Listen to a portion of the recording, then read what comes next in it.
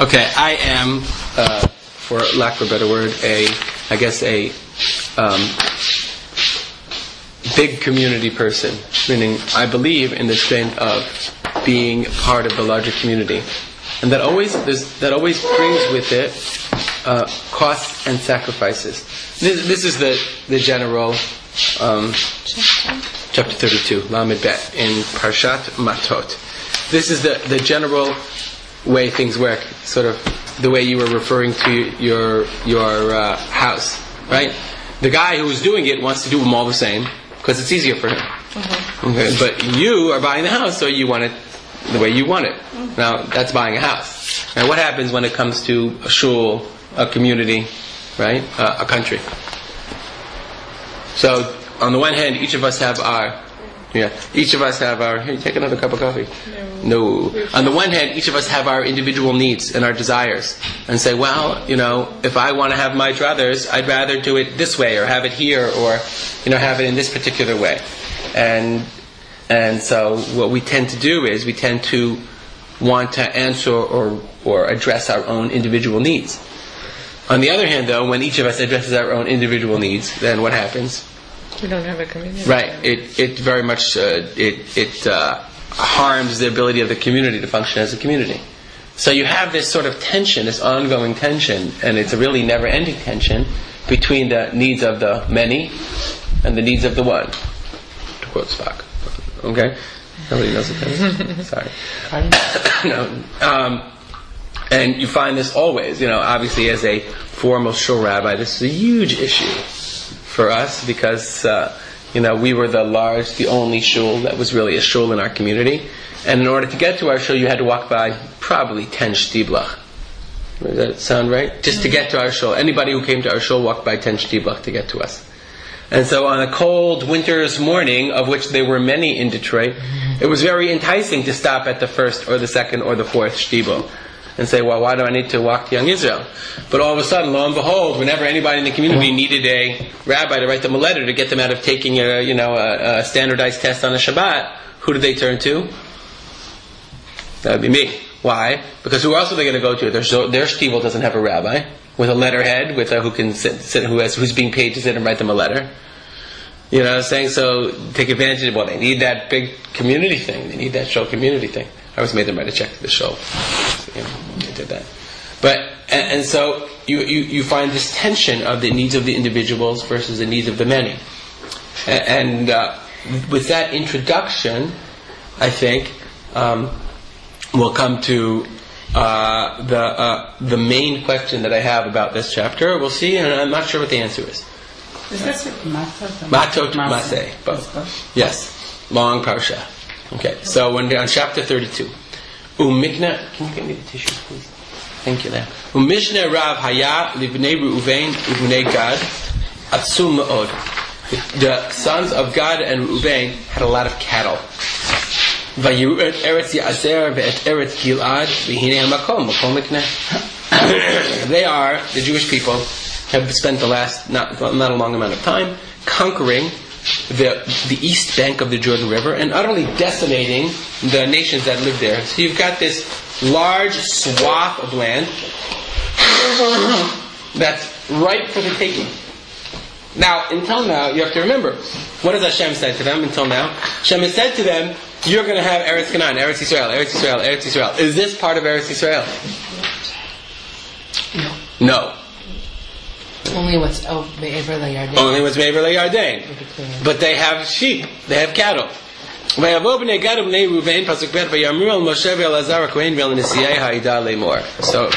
people of Gad and Reuven come to Moshe and Aaron and they say, Atarot v'Divon v'Yazer v'Nimra v'Cheshbon v'Elei u'Shevam u'Nevo u'Va'on. They haven't said anything yet. All those cities that we've conquered. Haaretz asher hika Hashem lifnei adat Yisrael eretz miknehi v'la'avadecha mikneh. What do you know? It's really good for cattle, right? And we have cattle. Now, we know what they're going to ask. Vayomru, and they say, Imatzanu chein be'einecha, Yutan et haaretz hazot la'avadecha la'achuza, Al ta'avirenu et ha'yarden. Al ta'avirenu et ha'yarden. Don't pass us over. Don't pass us over the Jordan. Meaning what? But they say it in a very interesting way. Don't make us come with you. You know, it's like, what's your reaction to their request? What's your reaction? Forget Moshe's reaction. Sounds like they want to split off from Bnei Israel. Yeah, doesn't it? It's a breakaway in there. I didn't say that, but Al Tav, don't make us go over to the Yarden. We're never making you. We're forcing you. You know, it just so happens that this is available, and now all of a sudden, like, we have our needs, and like you are now imposing your will upon us. It's so interesting how that happened. When did that happen? Al Ta'avirenu means don't make us go. Except I think they phrased it very politely. They haven't said we don't want to go. They're saying please don't make us go. What's the difference? I mean, you're right. They say it very politely. They say it very politely. I think it's very respectful the way they're saying it. Right, but How should they have said it? They didn't come and say we're not coming with you. what? Right. I don't think. No, not necessarily. We live here now. There isn't that much. Think about like the topography of Israel. If Good. we really have Mikneh, it wasn't such a ridiculous thing to ask for. Good. What's the plan? What do you mean by What was the plan? They're going to Eretz Yisrael and make it fertile and flower. Just outside of it. Right. Imagine somebody saying, this sounds familiar. Well, I have a job that involves accounting. So, instead of going to Israel, I would prefer to live in New York and do my job in accounting. Don't make me go. What would you say to that? Especially since I'm a U.S. tax accountant. Yeah, right. Does that sound... Sounds fine. It sounds reasonable. Sounds reasonable? There are two sides. On one side, you can say... Wait, didn't we just start this by saying, we all did this, we don't need this pep talk? No, on the one hand, you could say, well, change your life. It's more important to... But on the other hand, for some people, changing their life could lead them to emotional, serious... Whole tribes... And they just traveled 40 years and lost half the nation. How'd they become Anshe Mikneh anyway? I don't know, that's a good question. Yeah, they're Anshe Mikneh. Just what happens, they're good at Mikneh, they have Mikneh. I don't know. Where'd they get it from? Yeah, that's a good question. Did they bring it with them? They did bring Mikneh with them. Yeah, it makes you wonder entirely, what I'm saying. The Mikneh of Avon. What? No, they have plenty of Mikneh. In the desert? Remember, desert, don't think Sahara. When the Midrash says Midbar, right? Think often like when you go to Midbar Yehuda, the Judean desert. There's plenty of shrubs and stuff. They graze the whole time. Well, a minute. Here, they had conquered all this land on the eastern side of the Yarden. Lush. Take it from the other tech that they're not even presenting this idea. They're presenting the lush idea, okay? But take it from the other point of view. They conquered all this land. They're just going to leave it? Look what happens when you do that. Yeah, what happens? When you don't annex land to your You don't get country. it. Right, you leave it. There's What were they supposed to it gets do then? inhabited by hostile people. It's not that you lose it. It gets inhabited by hostile... Yeah, I don't think And then you protect your borders. Right. But they conquered the land. They're not even presenting that view at all. Well, they attacked their enemies. I don't think the goal of attacking these enemies was not to conquer the land. They wanted to go through. But these people said, no, you can't go through. So they said, okay, we'll go through you. It just so happened in the process they conquered all this land. They conquered all these enemies. Okay? I guess so. Yeah. It just, they basically say, we got ours, we're fine. You don't see it that way. It's almost like getting to JFK Airport and saying you could get a porter job and say, can I stay here and work as a porter instead of going to Israel? Well, you were trained as a porter. You have the jacket. You're all set. I find it so unbelievable that it's not like, I'm not saying turn their backs on the nation, like they went to fight with them. Wait. They did not yet go to fight with them. No, it wasn't in their initial offer. That wasn't in their initial offer. So maybe that's the problem. Maybe there's a problem in that initially they only ask for themselves and they don't look at the big Klal Yisrael. While once Moshe says something to them, they say, okay, we'll come fight, we promise. Okay. We promise that we promise, right? Right?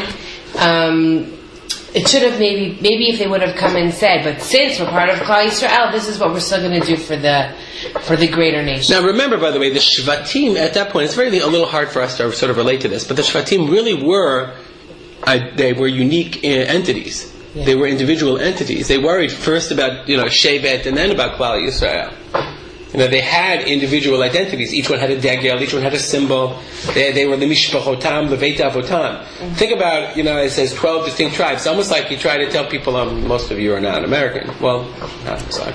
Like in America, like the idea of states' rights is so weird to us now.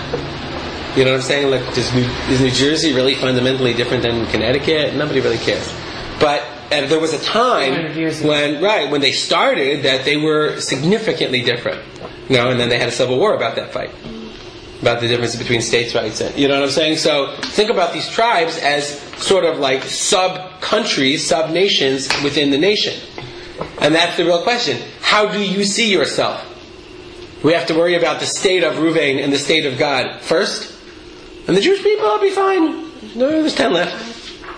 You don't see it. I think if you have a legitimate request, it's okay to make your request, and it's okay for the other party to say yes or no. They really? Very respectfully. You don't think there are ever a request that's just wrong, rude, out of place, inappropriate? Not. You can say it in the nicest way. Will you please, if you don't mind, and you could find some time, would you please go jump in the lake? No, that's by the way. That was always like in yeshiva. You always had to talk to the Rebbe respectfully. So the joke we said was, you couldn't talk in second person. You can't, so you say, "Would the Rebbe go jump on the lake?" No,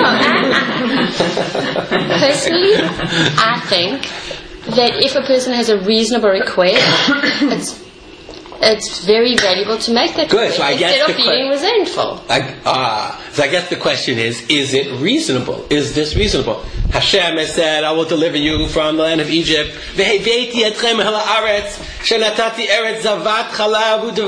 whole time, Moshe is saying, Eretz Zavat Chalav U'Devash. And they're saying they're going to come to the land of Eretz Canaan, we're going to get to blah, blah, blah. And then they come and say, yeah, it sounds real good. And we've been talking about it for 40 years, and we really appreciate it. But this looks better. Your armchair Zionist. What? It's like your armchair Zionist. Ooh, okay. Doesn't it? That you go to Eretz Israel, I'll support you, and from the prophets of my cattle that are feeding on these lush fields, I will give you, and we will be there for you. There is a place for that.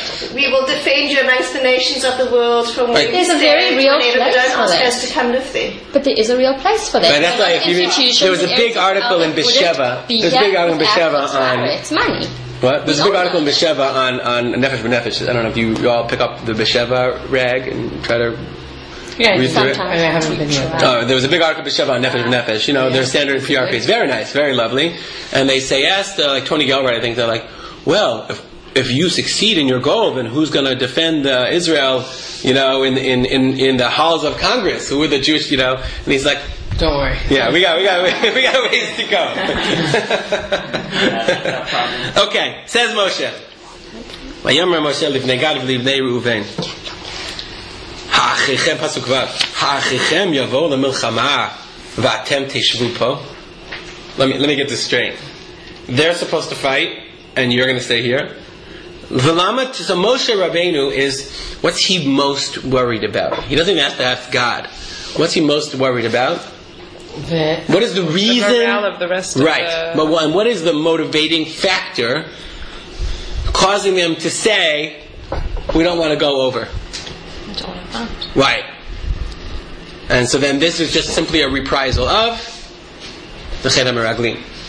Right. What happened the last time? We're ready to go, and then all of a sudden, oh my God, we got to fight. The Meraglim scared everybody up. So here you have these tribes, these two tribes. They're like, yeah, it's great. We're going to go. We're really kind of tired of fighting. Isn't that the message that you send? Yeah. Right. That's you guys go, you'll be fine. Well, like you said, send our checks. We'll make sure everything is okay from this side. V'lama tini'un et leiv b'nei Yisrael me'avor et ha'aretz el ha'aretz asher natan lehem Hashem. Tini'un. Okay, what is tini'un? That's a hard word. How does Rabbi Silverman translate it, whatever that is? But this one? Yeah. Dishearten. Dishearten. Tini'un. Rashi says tini'un. Tasiru v'timne'u libam me'avor. Right, you'll dishearten. Remove from their hearts the desire to go. Pasuk chet. This is exactly what happened with your fathers. They went to the Nachal Eshkol.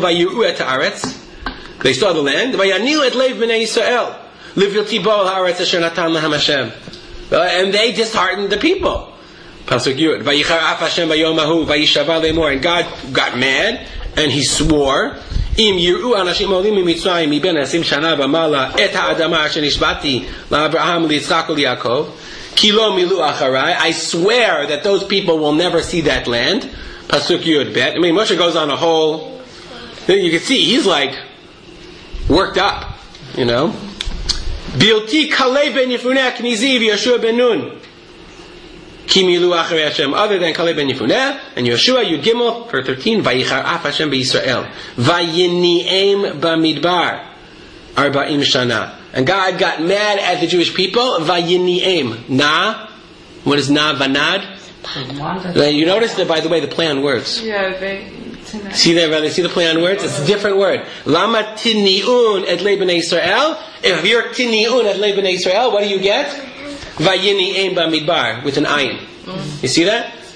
Yeah, very much. Like Moshe, and then you like, you know, right? You did the crime. You did the time. Like that's it. Lamed tiniyun vayini'un. Okay, so very, very. Moshe's really worked up. You can see. Atom kol ador ha'aseh rabbanei Hashem. Yudalid. V'hinei, and you kamtem tachat avotechem tarbut anashim chataim. Ouch. Ouch. What is a tarbut? Nowadays, right? The word tarbut is you are, and what is a tarbut? A culture. We talk about an abundance of something. It says Talmidei here. Talmidei. That's what Unklu says. Okay. What is the word tarbut? Okay. How does the word tarbut imply culture? Let's have a look at it. I didn't look up this word. It's a very. I didn't realize it was such a new word. What's that? I didn't realize it was a word from Tanakh. Society of sinful people. Yes, you are a society of sinful people. Why? What is the tarbut ra'ah? Meaning, Moshe Rabbeinu could have said, you know, you're getting them wrong. He really hits them hard. What is the tarbut ra'ah? What is there? This idea that it kind of, until now in the Torah, it seems that you must go live in Israel. That is the whole point of Yetziat Mitzrayim. You think? Go out, to serve God and to live in Israel. Mm-hmm. And maybe like they're the first, you know, as you said, armchair Zionists. They're the first ones who are kind of like putting out this idea that you can be part of Klal Yisrael, but you don't have to be in Eretz Yisrael. Right. Yeah, but so you're saying that's the tarbut ra'ah? Maybe they gave the license to everyone else to do that. They would take from all the surrounding cultures. Okay. And lose their essence. Okay. But the whole point of living in Eretz Yisrael until now, it was so billed as this is a gift from God. Like God, you don't want my gift. Especially right, and now they're saying no, it's not good. Maybe that's the tarbut ra'ah of ungrateful. Mm-hmm. 1 second.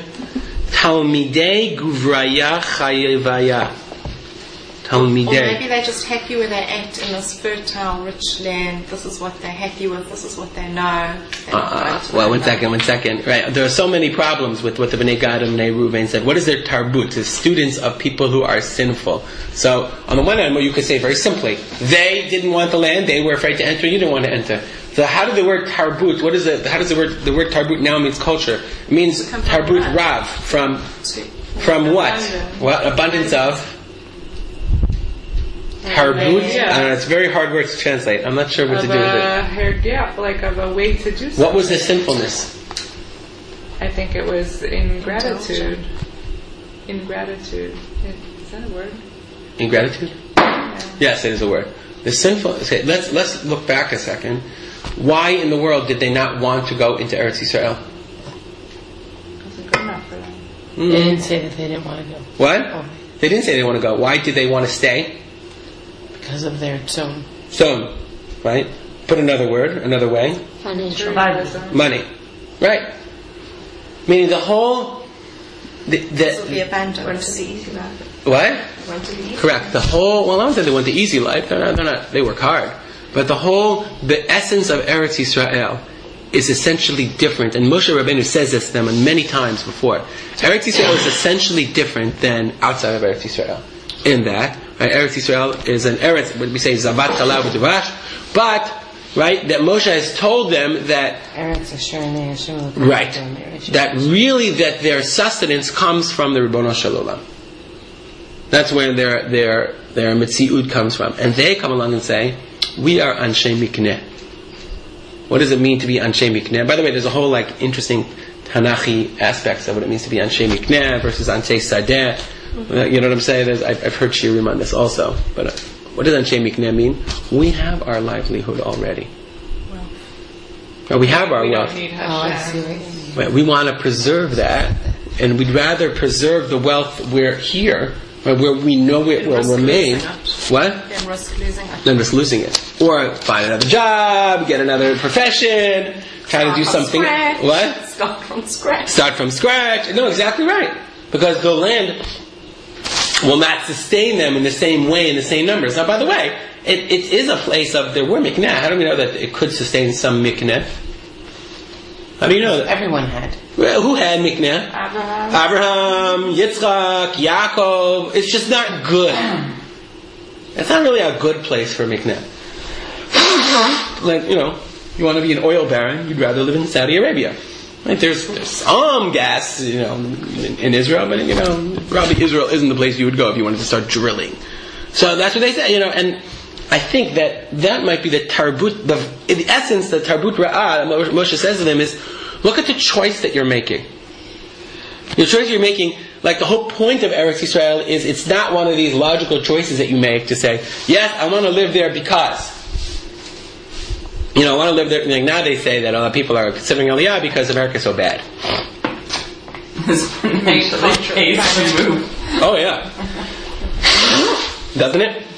People are saying that if they don't have jobs, not to pay tuition, and they come to Israel and they don't have healthcare, they don't have education. Well, they figure if I'm killing myself in Tina to pay for $12,000 a month in taxes anyway, and I'm just struggling to get by.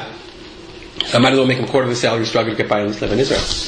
There is some logic, I guess. They're not paying for education. What? They're not able to pay for education. The amount healthcare. Education is just... People are saying it's an albatross. Without jobs, they're better off. How long it'll take them not to break even from not having parnassa? From the tuition. How much money they'll be making by not spending, no matter what, they have fixed costs that they have to spend in America. So if they come and they lose. Tuition is an incredible albatross in America. It's just an incredible. In Australia too? Okay. It's just, an overwhelming, not in England, I know, it wasn't, wasn't it free? Depends. No, it isn't. No, it is also in England. There are state aid. But a lot of the primary schools because there isn't enough primary school provision for Jewish kids. Interesting. Okay, but I think that this language of tarbut, this idea of tarbut anashim, he really slams them. So what do they say? Oh, Moshe, they don't address the underlying problem. What do they say? Vayikshu elav. I'm sorry. Tetvav ki teshuvun miacharav v'yasaf od lahanichol b'midbar v'shichatem l'kol ha'am hazeh. You're going to cause them. You're going to destroy the whole nation. Vayikshu elav v'yamru. They said, hold on. Gidrot so nivnei limikneinu po v'arim letapenu. Okay, we will build pens for our sheep and cattle and cities for our children. V'anachnu nechalei tzchushim nifnei bnei Yisrael ad asher v'yanum el makomam. And then we will go nechalei tzchushim. We'll go fighting right to the place, and we'll bring them to their cities. V'yashav tapinu b'arim mivtzar mivnei yoshvei haaretz. We will build fortified cities for our own families, for our women and children, right? Who are going to be secure. Lo nashuv al bateinu ad nachel b'nei Yisrael ish nachlato. We promise we won't come home until every person is inheriting their place. Why? Ki lo ninchal itam me'ever liyarden v'hala, ki ba'a nachalatenu eleinu me'ever ha'yarden mizracha. We'll give up our nachala in the land of Eretz Yisrael. We'll take our nachala here. right? Me'eva HaYarden, and we will make sure that they settle where they're supposed to be. Okay? Now, but let me ask you a question. Do they keep their word in the end? Isn't there somewhere in Yeshua where he sends them back? Yeshua sends them back? He does. Where he like releases them from their... And he sends them back home. I don't remember. I never learned Yeshua. I skipped that grade. Really? They didn't wait for the Nachalut. What? They didn't wait for the Nachalut never what happened? Nobody really finished conquering in the beginning. Right. They never finished conquering. Right? Now... But they gave out. Why not? They had the Goral, they had Right, why not? Why did they finish conquering? They didn't need it. What? Maybe they didn't need it. Or? Just think around. They weren't strong enough. No, the Plishtim in Gaza. They already since then. Right, sounds right. They never were able to totally conquer them. David HaMelech ran to what we call today Ashkelon. The entire book of Shoftim is the chronicle of what happened because they never drove out the Plishtim. And the Moabim and the Aran and the other indigenous tribes. It was very much a situation where you had pockets of foreigners living amongst you, right, in small enclaves. Can anybody imagine such a situation? Right. We only deal with the fallout from a security point of view. But forget the security. They were more concerned from the spiritual, religious point of view. And God is very much concerned. Says Moshe. Okay, if you do it, if you go before God. 21. And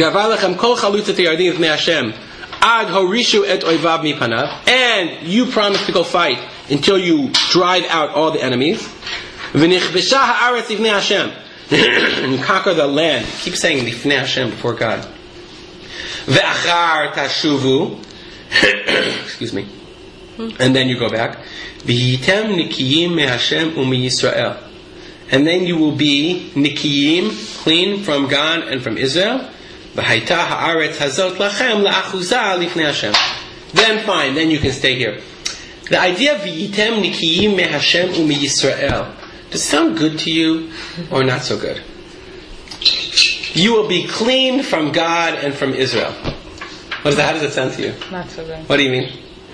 That means that implies there's something they have to be clean from. Right. Well, it's funny. I always strikes me. The Midrash actually takes this in a very positive way. That there's an idea of being nikiyim, both from Hashem and from Israel. That it's not enough from one. You have to go. Me'al me'ever. Lifnei mishurat hadin. Does nikiyim mean like mechila? You'll have mechila from them. What's that? Does it mean that you'll have mechila from them? Does it mean that you'll have fulfilled your responsibilities? You'll be naki. You'll be clean. You know what I'm saying? You'll have done what you're supposed to have done. Okay? And he says, V'im lo, listen to this, Chav Gimel. V'im lo ta'asun kain. Okay? V'hinei chatatem l'Hashem, u'du'u chatatchem asher tisatchem. If you don't do that, you will have sinned to God and know your sins. Chav Dalet. B'nu lachem arim letachem u'gderot letzonechem, hayotzei mipichem ta'asu. Okay? And build your cities for your children, and your pens for your sheep, and do what you said you would do. Now, interestingly, compare this pasuk, Chavdalid. Rashi compares this pasuk to what they said to Tet Zayin. Compare Tet Zayin to Chav Gimel. To Chavdalid.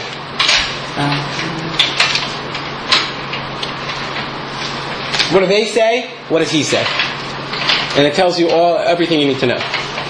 This was also a good speech I gave once. Well, they started with the Mikneh. They built stuff from Mikneh. Right. Tet Zayin. Let's just point it again. Tet Zayin for Pasuk 16. The people said, Gidrot son nivnei po. We will build pens for our cattle, ve'arim letapenu, and cities for our children. What does Moshe say? Look at Chav Dalet 24. Menu lachem arim letapchem ugderot letzonechem.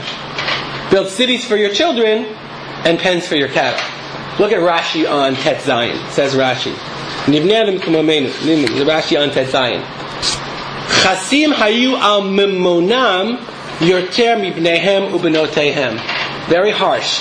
They cared more about their money than they did about their children. Shehikdimu miknehem v'tapam. They put their children they put their cattle before their children. Amar lahem Moshe. I don't think anything. Moshe said to them, he would not. Loken, sorry, wrong. Asu ha'ikar ikar, v'hatafel tafel. Put what's important first, and tafel, and put what's secondary second. B'nu lachem tchila arim l'tavchem, v'achar kach g'dei rot l'tzomchem. First build for your children. Right. But what's Moshe really telling them? Your priorities are messed up. Right. Your priorities are messed up. And how are your priorities messed up? Everywhere. Right. The whole thing is messed up. Because what's the reason you're doing this? And people, by the way, they say, why am I doing all this? What's the reason? Why are you doing all this for? What's the why are you getting involved in this? And they say, I'm doing it for my children. And it becomes a vicious cycle, because the reason you're doing it for your children is the reason why you spend. I gave a really good speech about this one. I remember it was good. I said, because a member of mine came back to me many years later, 5-6 years later, and he said, pens for the cattle, cities for the children, and it really stuck with him. And and you speak about people. I use it to talk about, like, we spend so much time investing, and the reason why we work so hard and we spend so many hours at the office and whatever is to provide for our children. And in the end, you provide it for your children, and you never really influence them. You don't spend enough time with them. And is it really true? So I said, are you building pens for your children? Cities for your children, or pens for your cattle? Pens for your children. But here, Moshe is saying to them, your whole value. Leah, I need you to stop that. It's bothering me a little bit. I need you to stop, okay? Your whole value system is off. Because in essence, what you're saying, we are people of cattle. And what are you doing in the process? You are sacrificing your children by making the wrong choice, by putting the needs of your financial well-being over the needs of your children. And what are the needs of your children, really? To be there. You need to be in Eretz Yisrael. And he says it, but he doesn't say it. And it's so interesting. What bothers me the whole time is what do I want Moshe most to say? There's one thing I want Moshe to say, and he doesn't say it. No. What? No. Sorry, you may not. And I'm like, why not? Say no. I mean, I would have said no. Because it wasn't a free choice. There must have been something that was it was obviously okay with God. She doesn't get mad. Sounds mad. No, Moshe is mad. Not Hashem is mad. Moshe is mad, right? Hashem is not mad? It is interesting. I mean, obviously, one surmises that Moshe sort of... Because people have free choice. Right. He says it in so many... Meaning, you very rarely find... It's not illegal to leave Eretz Yisrael. What's that? Maybe the people who understood this will move forward, and the people who don't understand it, this doesn't fit with them, whatever, and then they'll just stay. But this is what I wanted to convey. Moshe, you have to read between the lines. How many times Moshe says, Tarbut Chata'ah, the inherent message of who are you putting first? They're supposed to go and fight. He says it in so many ways. He says to them in so many different ways. This is really, really, really, really, add a lot of reallys, a bad idea. But he doesn't say, I'm going to chop off your head for leaving the gulot of Eretz Yisrael. Right. Sometimes parents do that. You have to let your children make their own decisions. And I'm not talking about me with my 3-year-old, but from what I understand, you say, I'm really against this. I don't support this. I don't think it's a good idea. But, you let your child use their judgment. Let them make their own mistakes and live consequences. We had this discussion last week with Bilam. What? Didn't we have this same discussion last week with Bilam? In terms of Hashem, saying no and not going, sort of hinting that you shouldn't go. With Bilam. Okay, but here's the problem. Bilam, is a prophet of God, but he's a non-Jewish prophet. You're talking about the destiny of the Jewish people here. You're not talking about a breakaway shul, which is also a problem. But you're not talking about that. You're talking about the ultimate success or failure, I believe, of the Jewish nation. At some point, let's surmise what would have happened. I always wonder what would have happened had Moshe said, "No, I'm sorry. This is really not in our. Lost them anyway. What? You would have said that. You may have been at what You war? might have lost them anyway.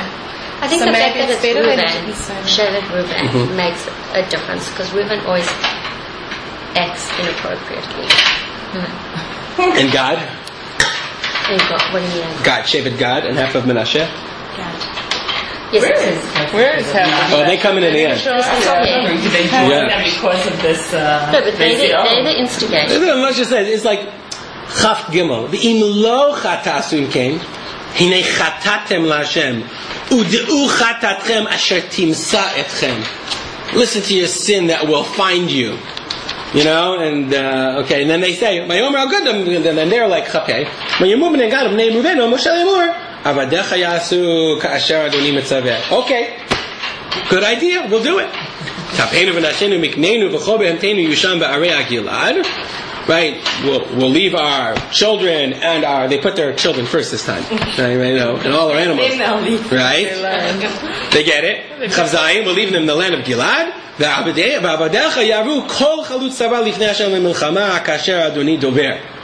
Okay, and we'll do whatever you say. And Moshe goes on. It continues. Listen, Chavchet. Vayitzav lehem Moshe et Elazar Kohen bet Yoshua ben Nun be'ed Rashi Avot Hamator Livnei Yisrael. Moshe commands Elazar and Yoshua. Vayomer Moshe alehem. And he says to them, Im Yavru b'nei Gad uvnei Reuven itchem et hayarden. If they go with you, Kol Chalutz Milchama Lifnei Hashem. Right, everyone who can go fight. V'nich b'shah haaretz lifneichem. And they conquered the land. Then unitatem lehem et eretz hagilad la'achuzah. Then you could give them this land of Gilad. Lamed. V'im lo yavru chalutzim itchem. And if they don't go with you, then what? V'nochzu b'tochachem be'eretz Canaan. Now let's think about this. Let's think about this. Okay, they're leaving their children here. If they go with you, then great. Then you can let them then go back. But if they don't go with you, then what's the punishment? They have to come with you to Canaan. Then we have to come with you to Canaan. But how are they going That makes no sense. Right. Let's figure. Then your punishment is Go to Israel. that you have to go to Eretz Israel.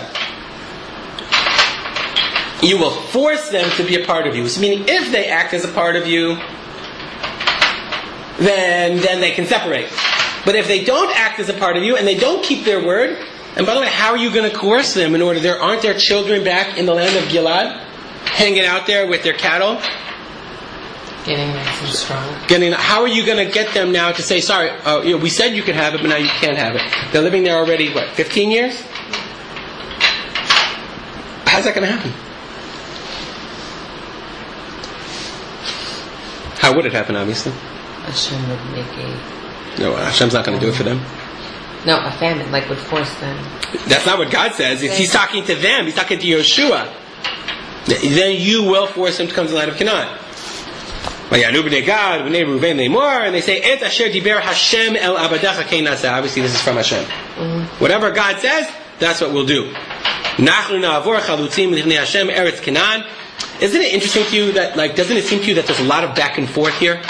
Moshe says, okay, and then they say fine. Then Moshe tells them, and then they say fine. Then Moshe says this, and they say fine. One gets a sense that Moshe's trying to, sort of, draw out the negotiations, because at some point they'll say, you know what? Whatever, forget it. But they don't say forget it. They don't say whatever. Nachnu na'avor chalutzim lamed bet, l'ifnei Hashem eretz Canaan, V'itanu achuzacha nachlatenu me'ever layarden. Okay? Where is Eretz Canaan? Where is Eretz Canaan? Again, Nachnu na'avor chalutzim lifnei Hashem Eretz Canaan. The western side of Eretz Canaan is before God. V'itanu achuzacha nachlatenu me'ever layarden. And we want our inheritance where? On the other side. On the other side. I read this every time I read this, and then they build their cities, and it's very nice, and they're after their children. And I wish Moshe had said, sorry. You can do a lot of things, but that you can't do. And I think you're right. The reason Moshe didn't say no is because at some point you cannot force people. Meaning the whole point of going to Eretz Yisrael is that it's a transfer from coercion, from godliness, from, like you said, God will make a miracle and it will happen to. You're now going to live a real life in Eretz Yisrael, in Eretz Canaan, but it's a choice that you have to make. And this is the nature of. This is the nature of. Just let it go. This is the nature of what Eretz Yisrael is all about. It's never a forced, coercive choice, ever. Right? Think about all the times that the Jewish people or our ancestors inherited the land of Canaan. It's never a first choice, and it starts with Abraham Avinu. How does it start? Abraham Avinu, go to. Hashem doesn't say Abraham Avinu, go to Eretz Canaan. What does he say? Lech lecha. Well, what's lecha? Rashi says laha'anatcha u'letovatcha. Okay, but lecha also has another connotation. We find another lecha, right, somewhere else in the Torah. Where else do we find another lecha? Shlach lecha. What does Rashi say on shlach lecha? Like this. You asked for it. No, Rashi says on shlach lecha, not that you asked for it. Rashi says on shlach lecha. What does it mean shlach lecha? Shlach lecha anashim el Eretz Canaan. Look at Rashi on shlach lecha, which is chapter 13.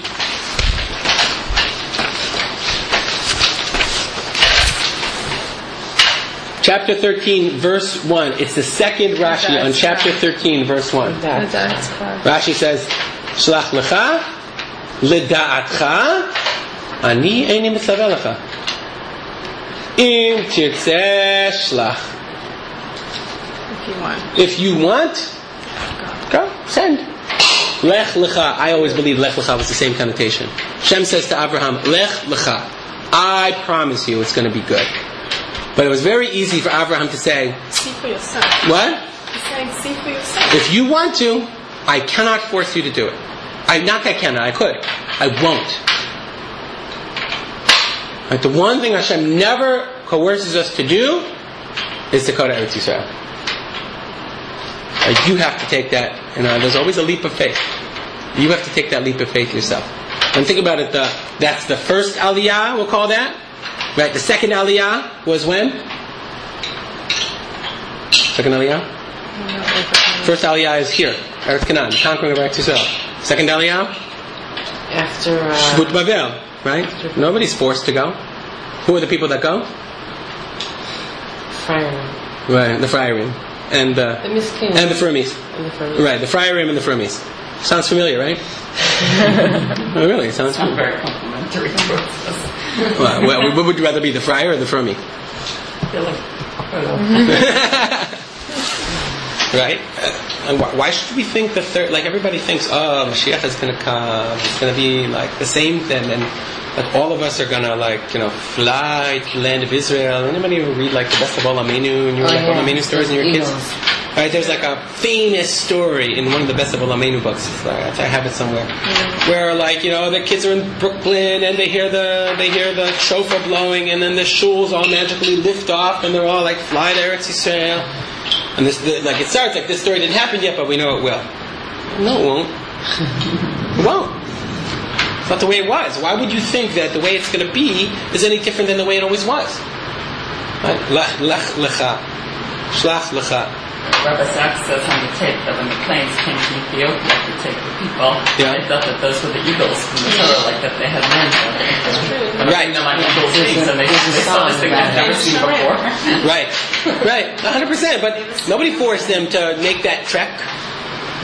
Right, it comes from you. And these Bnei Gad and Bnei Reuven are like the story. They're the cautionary tale. Moshe does not say, he says everything but, you hear it in his voice, please, please, please, please don't do this. But he doesn't say you can't. Because that's the one thing that Hashem says to him you can't say. You cannot force them, because that's not what Eretz Yisrael is about. It's not about coercion. It's about making the active choice to want what Eretz Yisrael has to offer.